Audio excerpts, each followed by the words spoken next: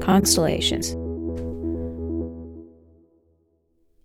Energy usage and sound are two omnipresent components of our daily life. We're constantly trying to weigh our own wants and complications against individual sacrifices and the perceived difference our actions can make.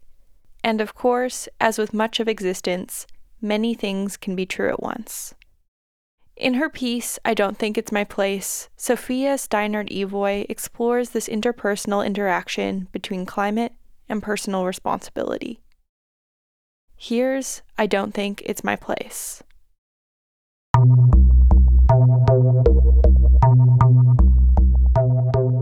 You know what's quite funny is that recently I got a tattoo of like an oil pump on my arm. And No, like it was kind didn't. of like I'm not even joking, but it's not the way you think it is. Like it was almost talking about like when I got it, I was thinking like I had it on a t-shirt of this like kind of cool brand that my friends do here in Dubai, and they like made this like it's a very simple, just like a 2D filled in design, and it's terrible. I might remove it just because it's ugly, but I like the idea of the fact that it was like it was kind of like a nihilistic thing. Like it's just like, you know, the consumption, the fact that people are just kind of droning around working mostly in the oil and gas industry, and it like kind of is the fuel for everything, but it creates this very, you know, dark cloud over everyone that no one really is aware of. I don't know, I mean there's not that much analysis, it's literally just a fucking pump.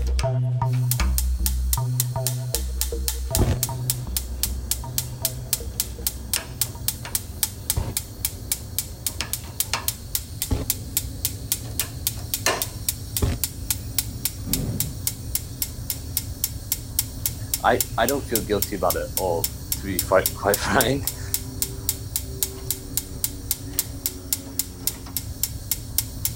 But I don't about like a lot of my actions. I just recognize that they're that I am complicit and I am part of like a bigger system, but I don't think it's my place or my role to make a difference. Like these things, like it sounds like I'm being an asshole or like flippant or like just trying to justify my actions, but I genuinely don't see myself as like a big part of it. And like I don't know, I just like don't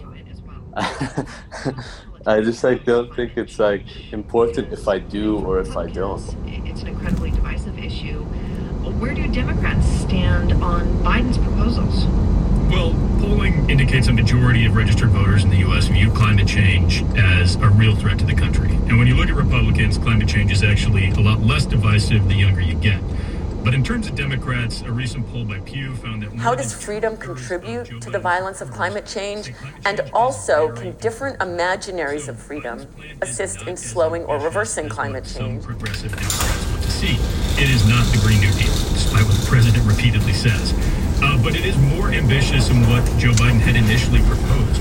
So, for example, his plan now includes an environmental justice component, which would aim to address the fact that people of color are disproportionately affected by pollution.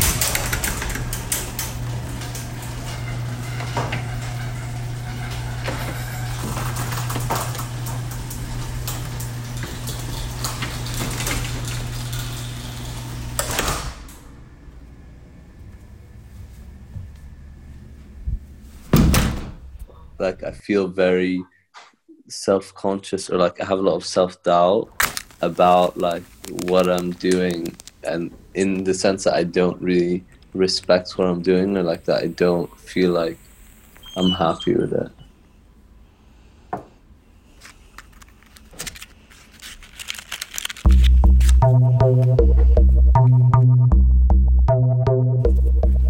Good morning. Welcome. Well, first, thank you for the invitation. It's great to be here and talking about these important issues.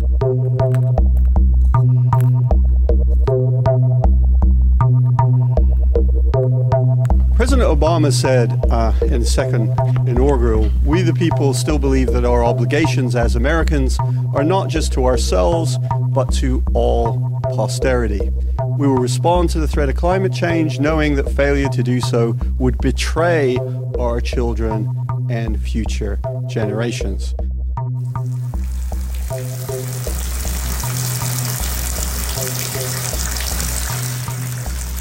To fail in this sort of endeavor would be a very serious kind of moral failure, and I think that part of our motivation to act on climate change should be driven by fear of that failure.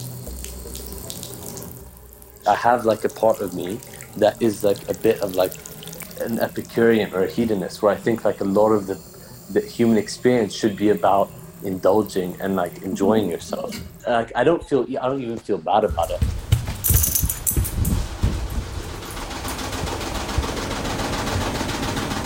Industrialized capitalism is an indisputable driving force behind this destruction.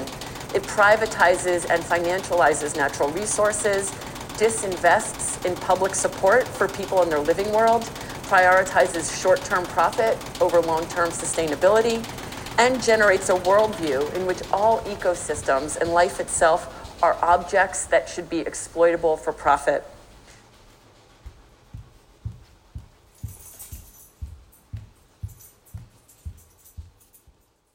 No one gives a shit about like, like reducing your use, like, plastic bags, plastic bottles, any of this stuff. No one gives a shit.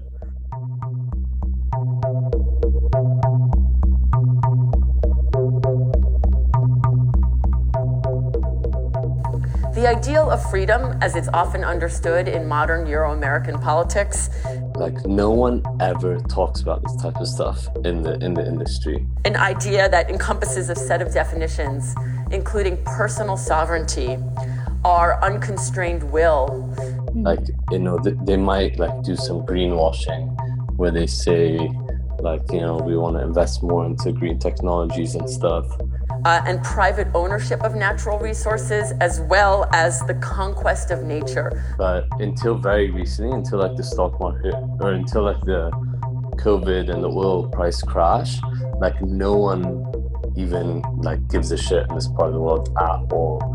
The belief that nature is something there to be conquered and controlled in order for humans to live safely on the earth, that all of these things are partly accountable for what we now see as climate change.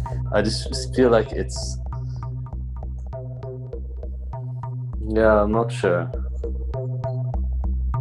I don't think we're that significant. Like, I don't think we are.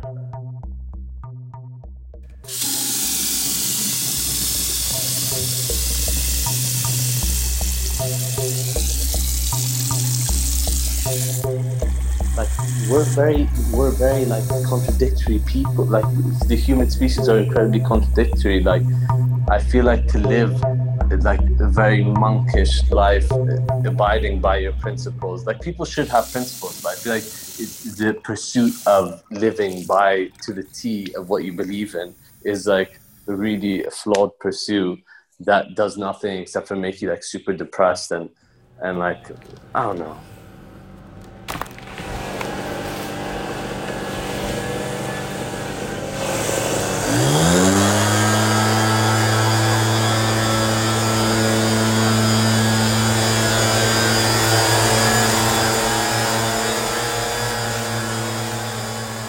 So I signal three main reasons for taking ethics seriously. What political visions position a subject of freedom in a different relationship to nature and to climate change? First, that we need ethical concepts to identify the relevant problem. What challenges to climate destruction become possible when the individual who practices freedom is not considered a special entity distinct from or above the natural world? Second, the ethical considerations are at the heart of the major policy decisions that need to be made. How can different freedoms help to demand a fight against climate change and the political economic systems that spur it? And third, that climate change itself poses a severe ethical challenge, and really you don't understand what's going on until you understand that challenge.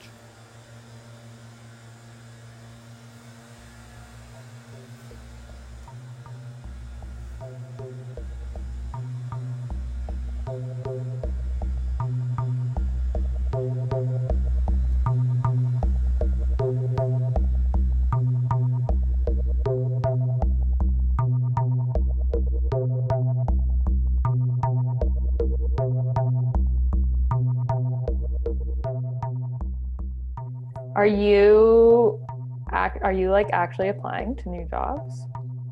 No, I just say that I am, and then hopefully that motivates me to do so. Do you like being there? No, I hate it.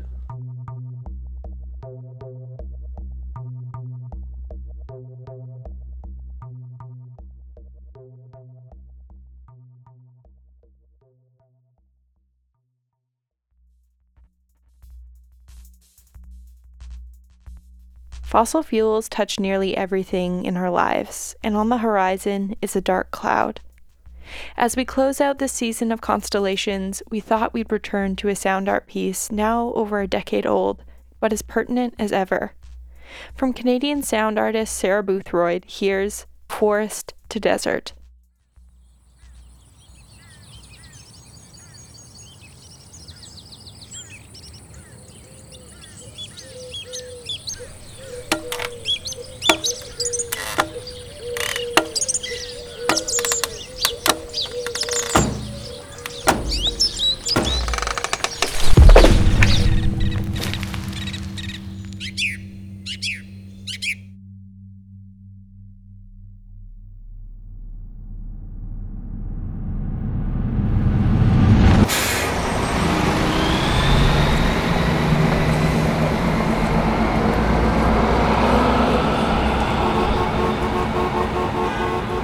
Will you stop honking, Mac? We ain't going nowhere. This is the American dream of freedom on wheels. With more motorized mobility than ever dreamed of before. Freedom of the road is as old as the first man. Once we fought for it through forest. The big secret is, of course, oil, the most efficient mobile power source on Earth, which has brought a better life to all the people in the USA. An automotive age, traveling on time-saving superhighways. Futurama's free-flowing channels of concrete and steel. Morning and night, around the clock, the sound of our times. Our love affair with the car threatens our national security and the health of our planet. Misinformation campaign is probably happening. Global warming, splitting off of a vast island of hunting on extreme weather, scientists warn.